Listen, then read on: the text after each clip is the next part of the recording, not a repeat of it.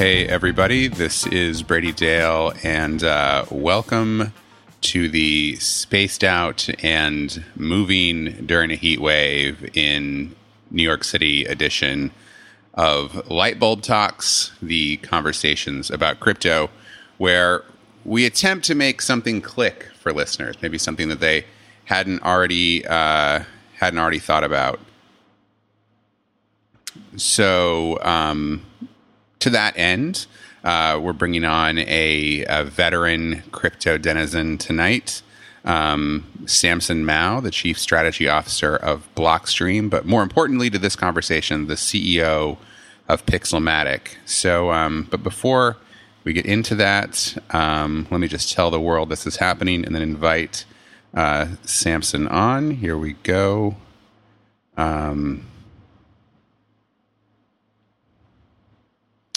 And then let's get Samson here. Oh, I always do this wrong. There we go. All right. Cool. All right. So he's been invited. So, yeah. So we're going to talk about games tonight, which I have a lot of thoughts about. Having played games since I was a kid and liking games theoretically, though I'm not exactly sure I'm a gamer, so I guess we can talk about that. But I've covered the conversation.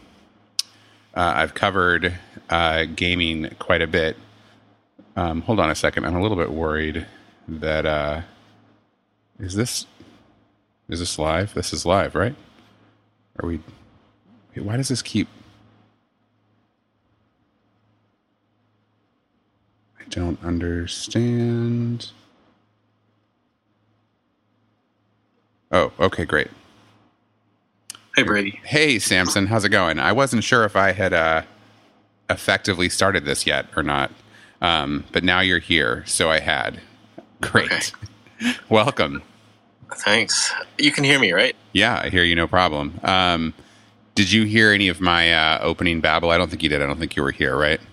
No. Okay. Who's in here? Is it just us? It's just us for right now. It always takes a few minutes to form up. See, look at that. Whoa, it's popping off really fast here. So yeah, that's why I usually just kind of riff a little bit at the start about whatever's on my mind, and then kind of let people come in. Right. But how are you tonight? Not bad. It's pretty hot. Where are you in the world? West Coast Canada. Heat wave area. Okay. It's fully a heat wave here in New York City too. I thought you were on the western side of the world or of this continent, and so I guess it's a heat wave in both places. It's fun times we live in. Well, welcome. It's good to have you here. I am also in a heat wave. If you can hear any kind of rumble in the background, that's my air conditioning going. That is not. I usually turn it off for this. That is not an option tonight. So, cool. Well, so yeah, I wanted to talk to you tonight about. I know you've been involved in a lot of things, particularly in the Bitcoin side of crypto for a long time. But I wanted to dig in on Pixelmatic and specifically what you're doing there in games now, because that's just sort of an ongoing conversation in crypto. Is sort of like when games and crypto are going to finally like really hit it off together. So, so let's just start off kind of casually though.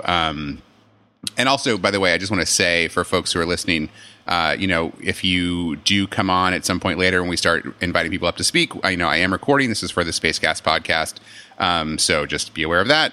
If you come on, you're consenting to be a part of that recording. But I'll re-mention that again later. But so Samson, tell us about just you personally as a gamer. What's your gamer background? Gamer background. So I guess the online games it probably started during the BBS era. So dial up, connect to the BBS, and I was playing MUDs. I think one of the first ones I played was this game called Mutants with an exclamation mark at the end. Okay. And that was basically a text-based MUD where you're kind of like traveling, going north, south, and east and west, and then you can encounter a monster on a tile and then run some scripts to attack it. I mean, you could go manually too, but we were scripting stuff to kill monsters. And I think the big boss was Satan on one of the levels, and he would spawn at like 6 a.m. every morning, and then a couple of hardcore players would wake up and try to take him down at 6 in the morning. I think I did that once or twice, but it was pretty hardcore. So you go way back in computer games. Yeah, I mean, it's been a while. I think a random aside, but a thing I learned recently, one of my favorite musicians, I don't know if you know this guy, John Darnielle, he does the Mountain Goats. He's kind of taken a turn to being an author lately. And his first novel is about a guy who made games like that, though actually like postal versions. Like, it goes like, and those things still exist. There's still postal games going on. It sort of blows my mind. And so who are you as a gamer now? Like, are you still actively gaming? Well, not as much as I would like. There's a lot of games I want to play, but I'm more focused on building Infinite Fleet and testing that when I have time, rather than playing other games. Yeah, I think the last game I played really hardcore was probably Lineage 2, and that was a long time ago. Okay, but I like MMO games. I like games with the social component and progression, where it feels like you're accomplishing something. Yeah, in the world. I was thinking, I often say that I don't really think I'm a gamer exactly, just because I'm not consistently playing something over the course of my life, but I do play things. Like, I tend to like, I like Civilization a lot. I've come back and forth in Civilization over the years. I tried the most recent one. It is way too complicated. I'm just like, okay, I think I'm done with this for good. But, and then I play Magic the Gathering. I played that on paper for a while, actually more recently than, most people start in their lives. And then I've been playing it on the mobile app recently, which is really good. But I guess, did you ever play Magic? Have you been a Magic player? Not really. Okay. I didn't really like card games and stuff like that. I'm more of a high-speed gamer. Like, I like playing RTS games like StarCraft, Warcraft. What's RTS? Real-time strategy. Real-time strategy, okay. Yeah. Yeah. And that's kind of how I got my entry into game development. I started out like on the balance team at Relic, balancing real-time strategy games. We worked on Dawn of War and Company of Heroes. I don't know if you played those. No, I don't. Yeah, I definitely, I guess precisely the opposite of your taste. I think I like, Civilization's also turn-based. I think I like slower, or at least I like turn-based games and strategy. But the reason I asked about Magic, well, I mean, one, it's just, as you know, maybe not everyone else knows, but, there's a very strong Magic subcurrent in the Bitcoin world, and that persists quietly, But also because it's a good bridge to what you're doing and some of the issues that Infinite Fleet raises, because, do you know sort of the stories of the early days of Magic and sort of like the initial problems they ran into with effectively like their economy? Are you familiar with that?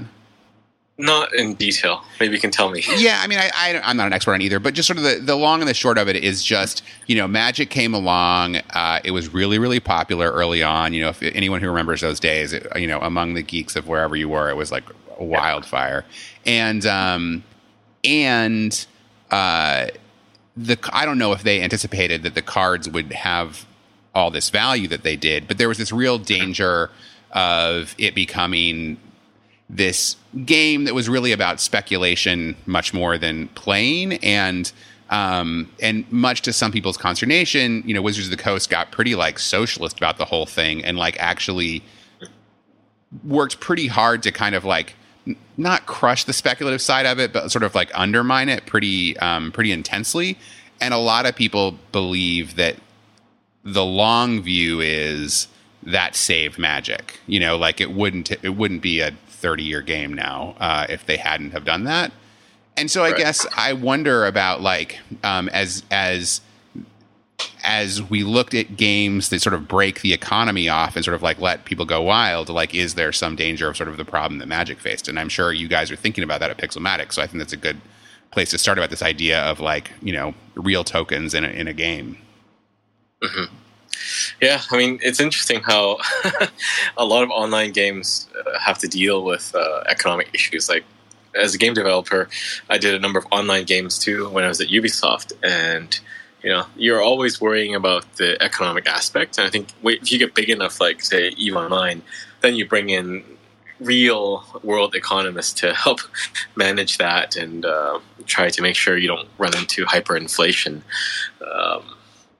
And those kind of issues. It's just kind of weird that you have to deal with it. And I think we have an idea of how we can address that with Infinite Fleet.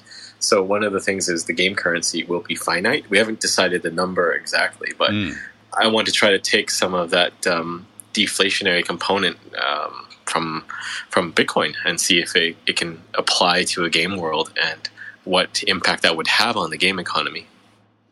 And are you guys planning to, like, once it kicks off and you've decided what the basic rules of the economy are, to be like totally free market about it and just like whatever goes from there goes? We're not gonna put our thumb on the scales to make things work better. Is that the idea?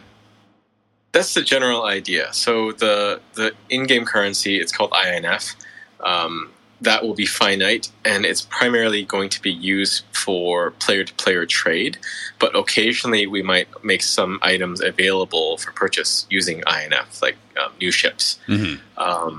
And the general idea is like it could be listed on a crypto exchange. It could accrue value. It's not something we guarantee, but it's likely going to get value, just like World of Warcraft Gold or Lineage 2 Adena became valuable. People would try to farm it and sell it to the money-rich players, but time-poor players. Mm-hmm. So, it's kind of an arbitrage there. But this would be used for peer-to-peer trade, and I think people would denominate their items in dollar terms and execute the trade based on whatever price the INF token is at that time. I don't think they'll price it in the INF token, but in dollar terms. So even if it went to become very valuable, it shouldn't matter because then you'll just be able to buy more stuff. But people will likely price things accordingly and nullify that. And so you guys raised, I think you're up to like $7.7 million in a security token offering. And the idea, correct me if I'm wrong, but is that the tokens people have bought sort of before the launch will eventually become INF in the game. Is that right, if that's what they opt to do? Actually, no, it's totally separate. So we're using, we call it a dual token model. So okay. The INF token is purely meant to be the game currency and used in player-to-player engagements and trade. So if you have a ship that you leveled up to 99 and I want to buy it from you, then that's the mechanism for that trade. Okay. For the fundraising, we're using a security token. So it gets kind of complicated. When you deal with regulatory stuff, it always gets complicated. Sure. There are two security tokens, or will be two security tokens. There's the EXO EU token, meant for the EU and rest of world. And then there's the EXO US token, which is just for US investors. Sure. So the EXO US token has actually not been issued, but the EU token has been issued. And I think we'll likely see it listed on a security token exchange in the next couple weeks. I thought I saw something about a conversion somewhere. Sorry about. I know that's how these things often go. So what is the security? Is it just equity in the company? Is that what people are raising for, or does it? It's effectively equity and profit share. So 20% of profits of the game publisher. So Pixelmatic is the developer of the game, and then the publisher is called Exordium, and that's why the token's called EXO. Okay. But Exordium is actually a game publisher. So it's publishing one game right now, which is Infinite Fleet. But down the road, it could publish additional games. We're raising the capital for that, the purpose of development of Infinite Fleet, but also to license, distribute other games from other people. And any in-game effect of having the token, like, I don't know, do you get a free pass or whatever, or do you get something like that?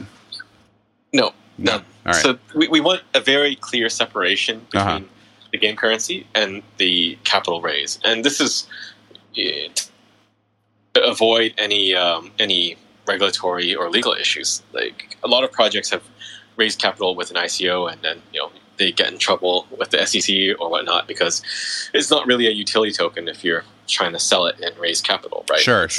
It's blatantly a security. So we want to just be very upfront.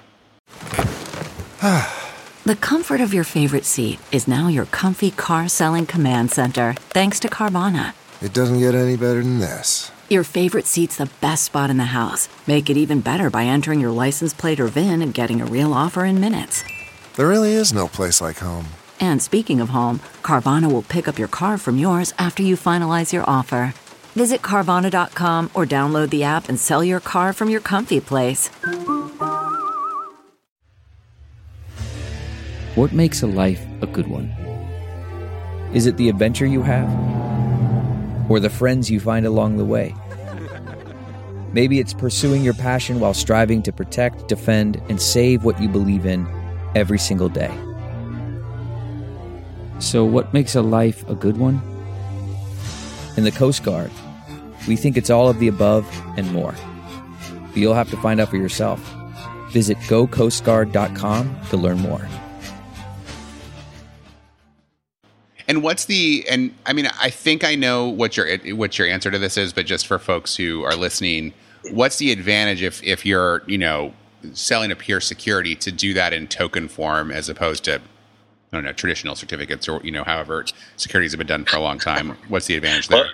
Well, that's a totally different rabbit hole. I'm happy to go down that one. Yeah, let's do it a little bit. So security tokens, I think, are going to revolutionize capital markets. So right now, when you trade on the NASDAQ or NYSE exchange, you can only trade Monday to Friday during business hours and not for bank holidays, right? So it's incredibly limited. And we've seen the proliferation of crypto exchanges that are running almost with zero downtime, 24/7, 365 days a year. So there's this big discrepancy between what is possible and the current financial system. And a security token is just taking advantage of the new infrastructure that has been built up and has shown itself to work and removing friction. It's also removing the possibility of centralized points of failure, like when GameStop was on a tear, right? The Robinhood would just shut down trading because of various reasons, but it's likely like they didn't want people to trade that at those prices. But with the security token, you can't really, as a platform, you can't really do anything because you can also have peer-to-peer trade. So the XO token is a security token issued on the Liquid network. And if you're on a whitelist of investors, then you can trade with other investors in a peer-to-peer manner without needing to go on an exchange. But of course, those exchanges will also be available. So it just opens up the playing field to seamless liquidity across the board. And just to say this a little bit more for folks who might be listening, because people hear tokens, a security token can't be traded on something like obviously this is liquid based, but like a Uniswap or whatever, because they have to go onto like the kinds of exchanges that have jumped through certain hoops that are approved to deal with securities, right? So they aren't quite as open as sort of general crypto stuff is, but they still, you're right, have these advantages of like, no market closure and things like that. And the peer-to-peer advantage, because it's cool. You can have these smart contracts that just say, this is the set of people in the world who are allowed to trade securities. And so those folks can just trade with each other. And since it's all logged in the blockchain, it's transparent. So, correct. Cool. Yeah. So they could potentially be traded on a liquid-based decentralized exchange. There's a company called Seven Labs working on TDEX. And in theory, they could support trading of these assets, but like you said, they would be amongst the whitelisted investors. Right. Yeah, because it's not freely transportable to everyone, just the whitelisted investors. Right. And Liquid, just super quickly, and I'm probably going to screw this up on some level, but is Blockstream's like Bitcoin extension that lets folks do some more cool stuff that isn't readily available on Bitcoin, but still kind of all links back to Bitcoin. Is that a good dumbed down way of saying what Liquid is? Yeah, fair enough. It's we are basically the service provider to the Liquid network. Mm-hmm. The Liquid network is a federation of members, and it's controlled by those members. So we can't really dictate what happens with the network. They themselves can decide on the governance of that network. But it's about 50 some odd members, and a subset of them are running these functionary boxes. So effectively 1U servers, and they're distributed around the world in different jurisdictions, and they're black boxes. So they can't censor transactions. They can only turn their box off if they choose to and not sign a block. But it's effectively like a common carrier. They just process transactions. Yeah, cool. So and Samson, just so you know, and don't worry about going on mute when I'm talking, by the way. I don't think it doesn't really matter. It's just you and me right now. We'll add some more people later. But so just so you know, as a speaker, you can share tweets to everyone who is listening. So I've shared a few. I just threw one related to Liquid up there. Maybe not the best one, but if folks want to find out more, it's there. Let's get back to Infinite Fleet, though. Okay, so this is an interesting format of game. I feel like I've seen a couple of these recently, but the idea is you're not just one dude running around or flying around fighting aliens. You're really more governing a crew and kind of looking at it from a slightly higher level as you battle aliens. But it's sort of a general level viewpoint, right? Yeah. So the game is about fleet-based combat. Yeah. So Infinite Fleet is a sci-fi MMO game. So you're playing with thousands or hundreds of thousands of other players around the world, and each player will have, right now it's one fleet, but we hope that you'll be able to build and customize several fleets, and you'll be able to deploy them in offline missions, so that you don't need to manage them all. But it's really just a big game about resourcing. So if you go back to real-time strategy games like StarCraft, you're fighting against a max of 8 people. And you're resourcing, you're mining minerals, and then you're building units to fight at the same time. But I guess the vision for this is you're building your base in Infinite Fleet during your playtime, right? Your downtime, and you can manage your bases from a companion app. But when you want to go to your computer, then you can fight and wreak some havoc on the Aatrox, the alien faction. But at first, the game is going to be PvE, so you're just playing against the computer faction or the AI faction. But we as the game developer, we're kind of managing that alien faction. So an example I like to give is it's sort of like Dungeons and Dragons, where the story isn't written yet. It's not like World of Warcraft, where you just go through and blow through all the quests one by one and collect 10 things and turn them into some NPC. We have a general story arc that we're trying to follow, but how players reach the next checkpoint in that story arc is really up to them. So they can work together to achieve objectives, and we'll react accordingly as the dungeon master, and potentially make it more challenging or ease up a bit. But the story is really tailored around the players themselves, and it goes back to what I was talking about earlier, which is I like playing games where I'm creating some story or some legend rather than just clicking through quests. So the lore of the game is going to also center around the players. So if you already are a commander and you led a raid onto some planet and killed a big boss, then you'll be written into the lore, and you'll exist after the game is over, effectively, which I don't think any other games are doing right now. What do you mean written? Is there are people on your staff who are keeping track of these things and making logs of it? Yeah, so that is the plan. For the lore right now, we're just backfilling still. We're writing a lot about the backstory, but when the game launches, it's currently in alpha. I think from beta, then we'll actually start tracking what people are doing and monitoring that. So if you look at a game like World of Warcraft or Lineage, when people achieve something, the game developer doesn't really care. They might see, okay, yeah, you killed the dragon. You're the first guild that killed the dragon, but it resets tomorrow and it's over. For us, like these big world scale events are one-off, so it doesn't reset and doesn't replay. If you manage to beat this boss, this week, that boss is not coming back. The story will progress, and there will be another boss or another big raid that you can undertake. Right. That is very exciting. I get the appeal to that. Did you play Eve along the way in there? I tried. I couldn't get into it. Okay. It felt like playing a spreadsheet against a backdrop of space. Just if anyone's listening doesn't, I mean, I never played Eve either, but I've written about it and I've read about it. Eve was kind of like the first kind of like, well, I don't know if it was first, but it was a very successful, gigantic, still going sort of space opera, run by this crew in Iceland. And, one of the things that I learned about Eve, kind of one of my big story successes I had as a young journalist, is I was writing about how Eve kind of has that, but the thing about it is the company behind it, whose name is eluding me, doesn't actually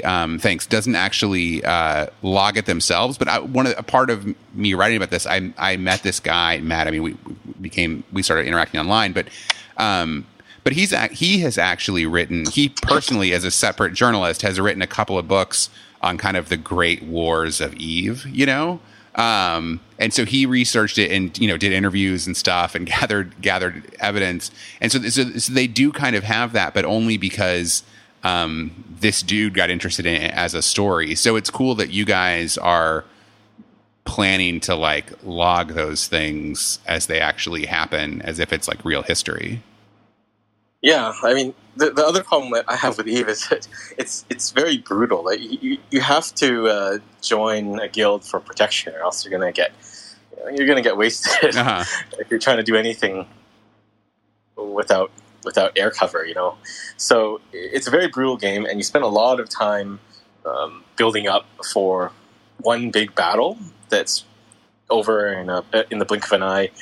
And then it's just like more spreadsheets until the next thing. So I like that it's sandboxy and you can do whatever you want. But I think there's a happier balance between the bleakness of being able to play without having to join a big guild and still being able to do open world stuff and sandboxy type stuff. So we're trying to find a better balance. But it's like you said, like it's cool. Like I see those articles too. Like there's this big battle and this big ship was blown up, and they spent months building it. It cost a lot of ISK to build, but then that's not really part of the story. It's just the players did it, and then someone wrote an article about it, and no one really knows who those people are. But what I want is that the story of this game of Infinite Fleet will survive Infinite Fleet.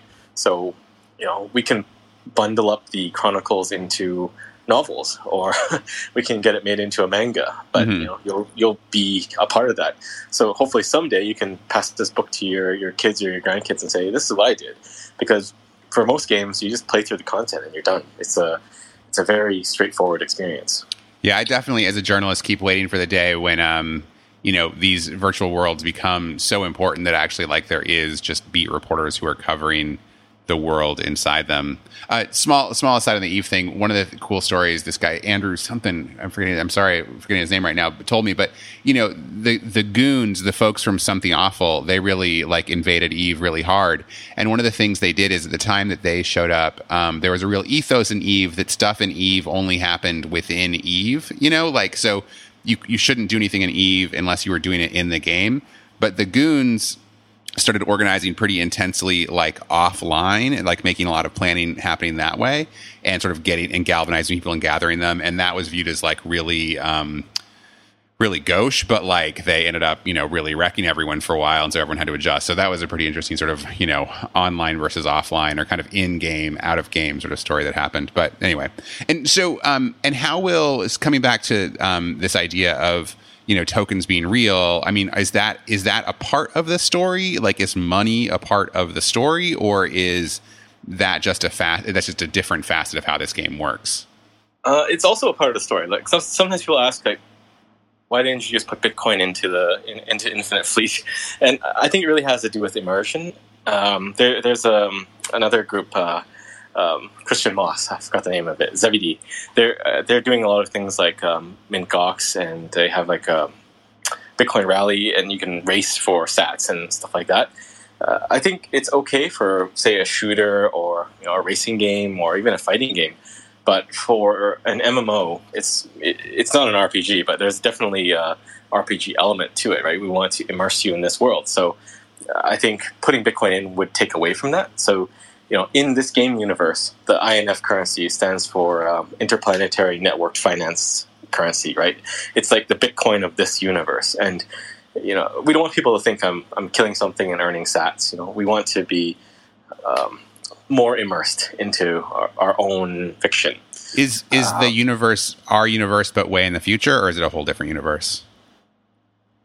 I would say it's a different universe, because if it was our universe in the future, it'd still be Bitcoin. Right. That's what I was going to say, Samson. I was like, if you were like, I really believe in Bitcoin, you're just like, it's 5,000 years in the future, universe. And what everyone's using is Bitcoin. Yeah, it's an alternate universe. But I'm a very strong believer in Bitcoin, and I think I'm trying to use a lot of Bitcoin mythology in the universe of Infinite Fleet. So, in the future, it's not like nation states. Everything is a citadel. There's 5 big citadels and a number of other citadels, but the governance model is based on consensus. So once they've established foundational law in the citadel, then generally any new thing you want to do requires a supermajority or of consensus. So if you wanted to go to war, there's no government or some president that just declares war.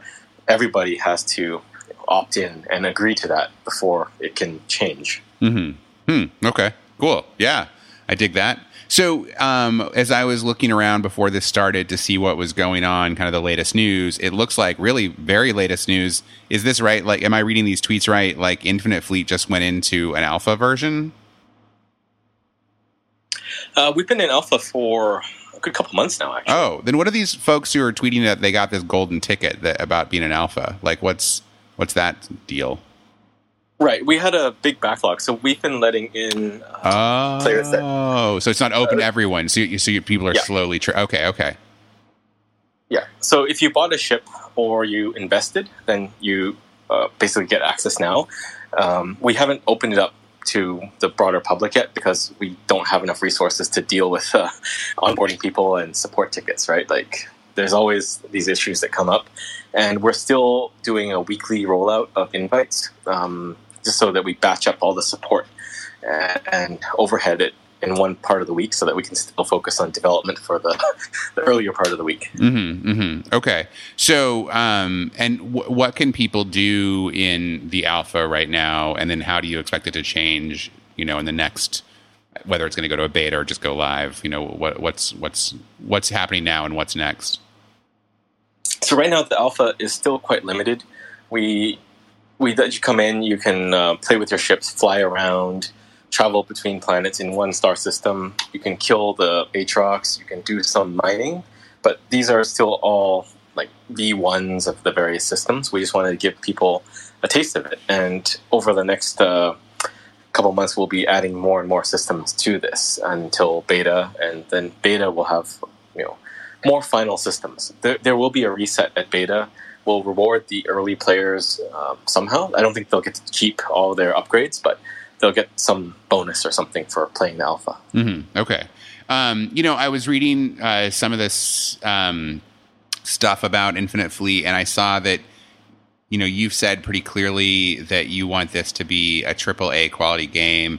And, I respect that. I've been saying for a while that I don't really think blockchain games are going to take off until it's like, I think players will like crypto attributes when they wrap their head around them, but I don't think crypto attributes are going to sell anyone on a game, if that makes sense. Correct. Okay. Yeah. That's why it's not called, infinite blockchain ships. It's, it's Infinite Fleet. And I think the reason why we started talking about games is because you had an article and I read it. I'm like, yeah, that's pretty much what we are building. Like, it's to avoid those pitfalls. Like, there's no barrier to entry. The crypto part is completely optional.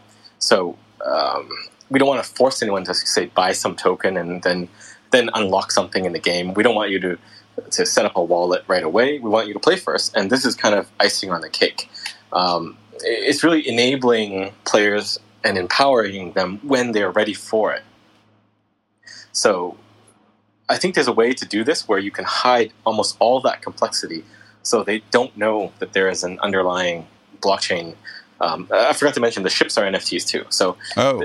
basically, they don't need to know any of this stuff. The game currency being a crypto token, the ships being NFTs, they don't need to know it. If they want to move it into another wallet, like any Liquid compatible wallet, they can do that. But it should not be a barrier to just playing the game and trading with people.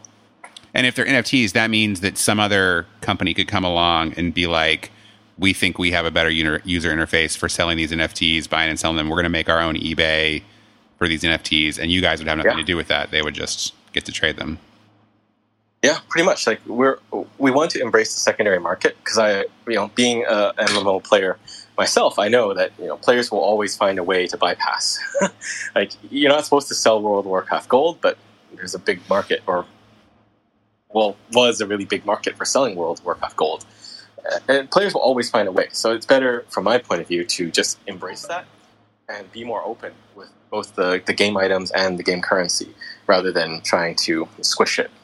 CarMax is putting peace of mind back in car shopping by putting you in the driver's seat to find a ride that's right for you. Because at CarMax, we believe you shouldn't just settle for a car. You should love your car. That's why every car we sell is CarMax certified quality, so you can be sure with upfront pricing that's the same for every customer. So don't settle. Find love at first drive and start shopping now at CarMax.com. CarMax, the way car buying should be. Okay, picture this. It's Friday afternoon when a thought hits you. I can spend another weekend doing the same old whatever, or I can hop into my all-new Hyundai Santa Fe and hit the road. With available H-Track all-wheel drive and 3-row seating, my whole family can head deep into the wild. Conquer the weekend in the all-new Hyundai Santa Fe. Visit HyundaiUSA.com or call 562-314-4603 for more details. Hyundai, there's joy in every journey. So I want to let a few people had requested to come on and speak earlier, and I hadn't let them on. But if folks have questions or even just a comment they want to make, you're welcome to come in. We're mostly talking about games tonight. That's kind of what I wanted to focus on. I imagine Samson's game to talk about Blockstream stuff and Bitcoin stuff too. I don't know. Feel free to say no if you don't want to. I have a couple more questions I want to do though. But if folks want to come up, just request, and I will add you soon. So back to this AAA gaming question, Samson. I mean, a AAA gaming studio means like the very best, the big gaming studios, the ones who deliver very high quality, very impressive games that make you kind of gasp. But like, as something of an insider and someone who's running a company that's doing this, like what does that really mean, and what are the most important aspects of sort of impressiveness, top qualityness that you guys are aiming for now to sort of come off as good as the rest of them? Well, I think the graphics and polish are ultimately what define a AAA game. So I don't think we're there yet. We've been focused more on building out pipelines. Like I would say our alpha is still very, very early. Like if you look at the game now, it's okay, but it's not the final level of polish we want for even the ships. We're basically willing to show you what it looks like right now in development and let you try it out. But we do have a ways to go, I think. But ultimately, like I want to get it to the level of, say, Company Heroes, or games I've worked on in the past where it's like super slick and the production quality is just amazing. But we're still early, and we do have a long way to go before we're at that level. Okay, yeah, it's interesting to hear you say that it's the graphics and just the initial look that does it. I really wasn't actually sure there. Okay, so Samson, you probably haven't listened to the last episode of this show. But I have a question I've started asking everyone, and this is the second time I've done it. I've decided that speaking of games, I've decided I have a personal quest with this show. There's a mystery in crypto that I want to solve, and I don't think you're going to know the answer for it, but I just want to ask you and other people listening, if you have clues, get them to me. But in the ICO era, which I know you watched from the sidelines, I don't think you probably participated in it too much, but I'm sure you were watching it go down. There was a great story that happened in there that I wrote about and have continued to be somewhat fixated on. And that's the guy who came out and sold the useless Ethereum token, where he said if you bought his token, he promised to buy flat screen TVs and maybe a car with it and do nothing for you. I communicated with the guy as he was pitching this whole thing, and he raised, like $60,000 or something. It wasn't that crazy, but it was real money. And so I have decided my mission is I need to meet this guy and know who he was. Do you know who the useless Ethereum token CEO was, Samson? I do not. Dang. Well, maybe someone listening will and will help me out. Okay, so while I was asking that important question, Colin Thomas asked to come on and ask a question. So, hey, Colin, what's up? Join us. Hey, how's it going, guys? Hey, Samson, what's up, man? Hey, Colin. Good to chat. I got a quick question, actually. What game engine are you using? And depending on the engine, is there off-the-shelf tool or I don't know, way of integrating, this kind of stuff within a game? So, for example... sorry, go ahead. Right. We're using Unity. That was the engine we've been using for quite some time, so we felt very familiar with it and comfortable with it. In terms of integrating, NFTs and crypto tokens, is that what you mean? Yes, that's exactly what I mean. Yeah, it depends. Like, I think there's, there's a lot of different blockchains out there that want to tokenize items and put them on their chain, and they have their own SDK kits. But for us, we want to use Liquid. So I think Light Night might be offering something. I'm not sure yet, but it's still pretty early. I mean, the number of games that are building on top of Liquid is, it's us and I think Light Night. So there's nothing off the shelf yet. Okay, gotcha. Yeah, I mean, ideally, keeping it within Bitcoin would be, ideal. And I don't know how Liquid integrates with that, but I mean, I'd definitely be interested. I think for me, I'd be using Unreal Engine, and so I just wanted to find out if there's a way to integrate, whatever your solution you're using for that kind of stuff. So, yeah. Yeah. So it's right now for us, it's without me having to go to like some weird, blockchain flow or one of these other, weird ones. I don't know. Yeah, like for us, it's not very tightly integrated because let's say when you buy a ship, we'll mint all the NFTs of that ship ahead of time. But when you buy a ship, the ship actually just sits in database and is linked to your account. And when you want to remove that ship and put it onto the marketplace or move it to an external wallet, then the ship still exists in the game. It doesn't. The digital ship doesn't go anywhere. The token is really just like a key. So that is moved on to the non-custodial wallet that is created for the user. And from there, that's how they execute trades, and everything is peer-to-peer. Will Infinite Fleet log anything on chain in the game? I think we will do some sort of time stamping of the database, so that it's not tampered with, but it's not critical. I think. So it's not like if the ship gets blown up, it's really blown up. That's not a thing. Well, that's something we're still talking about. Okay. So we're thinking of having hardcore zones where you can actually lose the ship, and then we would potentially burn the token associated with the ship. Right. And destroy that. And I've heard of cool things that and Colin, feel free to come back on if you're not getting all your questions answered here, but it just made me think of it as, I know there's some games that have talked about doing things like, for example, I don't know if this makes sense for ships, but like if a character upgrades, that gets logged on whatever blockchain, and then like that NFT is permanently upgraded, anything along those lines? We thought about doing something, but it might not be on a blockchain. So we've been looking at Ion from Microsoft. So that's their identity system, and potentially each ship could have its own identity that is separate from the game itself.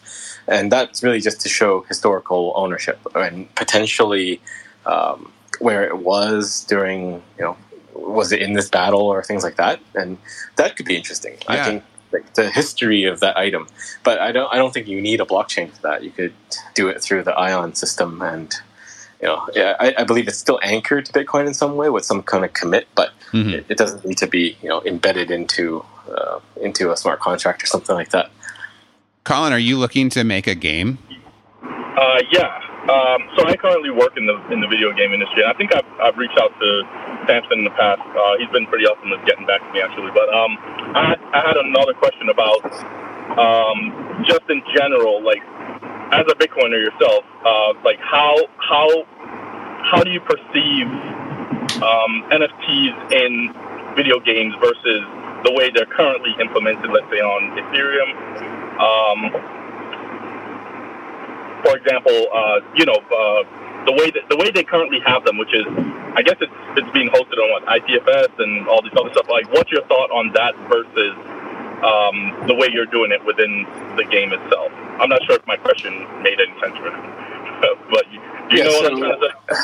Yeah, I get it. It's like the immutability of it, right? So I think for us, it's not that critical. The NFT is really like the key to your ship, right? Do you have the key, and can you stick it in the ignition and drive it? And if you don't, then you can't have that ship.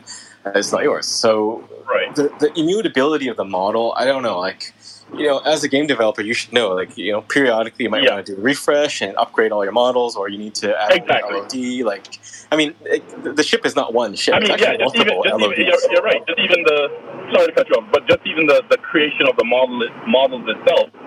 I mean, the studio creates them, right? So it's not like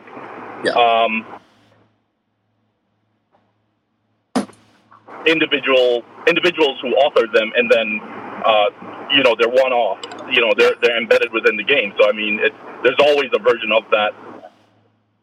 Just how exactly you're integrating that ethically, and a lot of the conversation that came up around NFTs, and I remember during the initial boom of NFTs, I had a lot of artist buddies that got involved, and not understanding fully what they mean, and just everyone jumping on board and all this kind of stuff. But again, I think within a curated environment like a video game, that's probably the most ethical way of doing NFT. I don't know. That's kind of what I want to get your opinion on, to be honest. But yeah, so I don't see the need for immutability of the artwork, right? And like, you have multiple LODs, so one ship might have 3 or 4 LODs depending on which distance you're looking at. Are those all NFTs too? It doesn't really make sense, right? And then you might want to optimize it down the road, and then what do? Do you like say, send me back your NFT and I'll make a new one for you for that LOD? Like, it makes no sense. What's an LOD? A level of detail model. Okay. It's just, level of detail.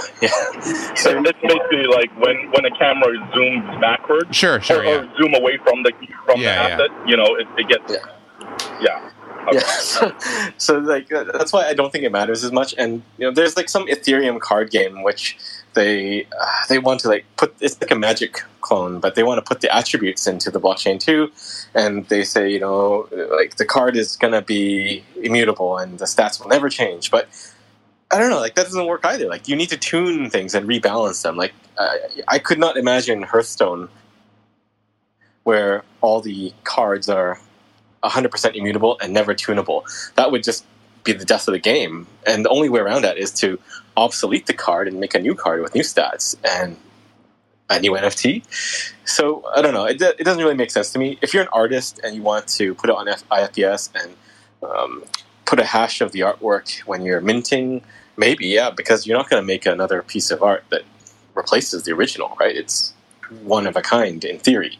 So I could see that linkage, but for a game, I don't really see a strong linkage between the NFT and the items. It's really just the key. Right. Cool. Well, that's I mean, when we started selling ships, we didn't tell people they're NFTs, and we sold a couple hundred in the first week, and that's just because people want the ships. And right now, people are asking, are the ships NFTs? And we say no, but they will be, because it's centralized. We, as the developer, can make the NFT anytime we want. Wow, you heard it here. Welcome to Lightbulb Talks. You're getting the news here. We've got another speaker who's joined us, BTC Chai. What's up, BTC Chai? What's on your mind? Hey, yeah, I am a little curious about Infinite Fleet. I haven't had time to look into it before. I do check in on some other blockchain game projects and whatnot, like the Decentralized Gaming Association. They've got a Discord where it gets pretty interesting. Those guys are all are pretty interested in fully decentralized serverless games and whatnot. You know, how far do you want to take, Infinite Fleet towards being fully decentralized, or what parts of it, do you want to have decentralized? Yeah, I've talked with a lot of people about this topic, and I don't know, like, if you can actually do that. You'd only be able to do something like with user-generated content where you're basically playing with voxels or something, maybe Minecraft-ish, where people could, in theory, run their own instance of it. But if you're doing anything with a blockchain and it's serverless, then the state and the assets need to be replicated across every single node in the network. And if people are creating their own content, that's a lot. I mean, Bitcoin's blockchain already is growing by 5 to 6 gigabytes a month. And all we have are transactions. If you need to synchronize all that stuff constantly between different players, it could get pretty unwieldy pretty quickly. And then the question goes, like, do people want to run the software, right? Or do they want to be connected and spend an hour thinking when they boot up the game? And I don't know. I think the answer is no. Yeah, I feel like, I'm not making a game, but I feel like that is an interesting case of folks putting decentralization ahead of, like, utility. I feel like those of us who think games are interesting on whatever level need to see, like, a really compelling decentralized game before game makers are going to be convinced that, like, decentralization makes it more fun, you know? I mean, do you agree with that, Samson? I feel like that's kind of what you're saying, too. Yeah, 100%. Like, you have to make the game first. This is why I think a lot of the blockchain games that market themselves as blockchain games fail. Like we will say sometimes we're a blockchain game, but generally I don't like to use that term because it means you're putting the blockchain first, and ultimately there has to be a reason for that. And I don't think the reason is compelling enough to motivate someone to play a game just because there's a blockchain. It's game first, gameplay first. I do have a feeling that there's really good point, Samson. I actually really dig that you mentioned that, because I think a lot of people forget that, right? Like, the game has to be fun first. It has to be a game first, before it gains any adoption or anything else that comes afterwards. If the game's not fun, literally people will just tune out after starting it up. So 100%. I do believe that decentralization is an interesting design space, and there's some game genius of the future who will find a way to make that fun, and we'll all be impressed when he or she does that, and we'll be like, why didn't we think of that? But that doesn't mean that the right way to go is just be like, we got to be decentralized. This is, the blockchain era. So, but it's a good question, BTC Chai. Thanks for bringing that up, because it is just sort of a perennial topic in this space. Just want to mention, you may want to have a look at Planetarium's Nine Chronicles or some of the Zaya games, because they're not all in final release yet, but they do seem fun, like fun games to play and whatnot, and they are fully decentralized. So it seems like it is quite possible. Anyway, just a thought. Let's do a quick survey of and we should probably wrap up pretty soon, but I want to do a quick survey of the people listening using the emoji function. So if you're on here kind of more as a Bitcoiner, do the fist that's up. And if you're on here more as a gamer, do the peace sign up. Down at the little, you see the heart at the bottom? Yeah, we got a fist. All right. Well, that was Samson. All right. Who else? I got a fist up here. Any others? Come on. Give us the fist or the peace sign. It's a little heart plus thing below. All right, seeing more fists. All right, so mostly Bitcoiners. Cool. Samson, I feel like I got you off a second ago. Oh, yeah. Well, I wanted to comment on that. Like, the decentralization aspect, I think it's really overplayed. What was it? Immutable Games? Gods Unleashed. That one of the many Magic knockoffs, Like, they say that, like, the marketing is really misleading, and they say you own your cards and whatnot, and if you actually read the terms of service, it says you don't own the card. They literally contradicted their own marketing in their terms of service. So the artwork is ours, and it's the same thing for CryptoKitties. Like, CryptoKitties is not decentralized. Like, you can't just take the CryptoKitty artwork and make your own CryptoKitty game, right? So And even NBA Top Shots, I don't like that either. That's also from the same people as the CryptoKitty developer. But if you read the terms of service, you can't do anything with your Top Shot cards except for trade them on their platform. You can't. You don't own the moment. You can't sell the moment to someone else outside of their ecosystem. So, it's just decentralization theater. You didn't need that blockchain. You don't need the NFT if you can't do what you want with it, right? So for us, it's very clear. Like, the NFT is the key. The ship is not yours. Like, yeah, it's yours in the game if you have the key, but the NFT is the key. And you're not pretending it's more than that. I think on the thing that bummed me out with Gods Unchained is that you still have to do an email login just because they want to market to you, and it's just like this is crypto, guys. But exactly. I do think, in defense of CryptoKitties on the CryptoKitties itself, I have heard Dieter, who's the kind of CTO there, talk about that, and they do want to find a way for you to own the artwork. It's just there's artwork is procedurally generated, and there's all this like legal crap around it, which makes it hard for them to do it in a way that they So but they could open source all of that, though. The answer is not hard. It is. You got to give it away. Yeah, you got to give it away. That's the answer. But that's not a good answer for business. Therefore, it's hard. Yeah. Business is hard, and blockchains are hard.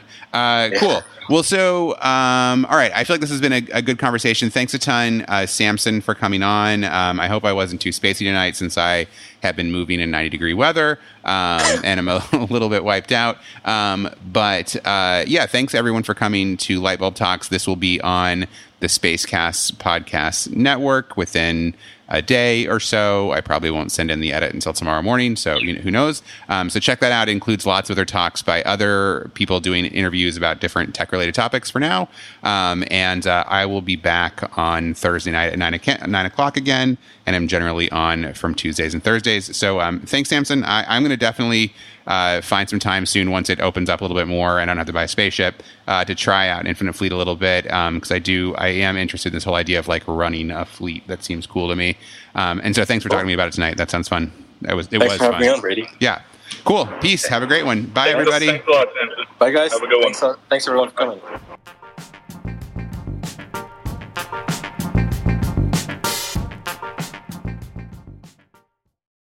One, two, 3, 4. Those are numbers. But you already knew that. If you want to know what number you're going to pay each month for your car, use Kelley Blue Book My Wallet on AutoTrader. They're really good at numbers. AutoTrader.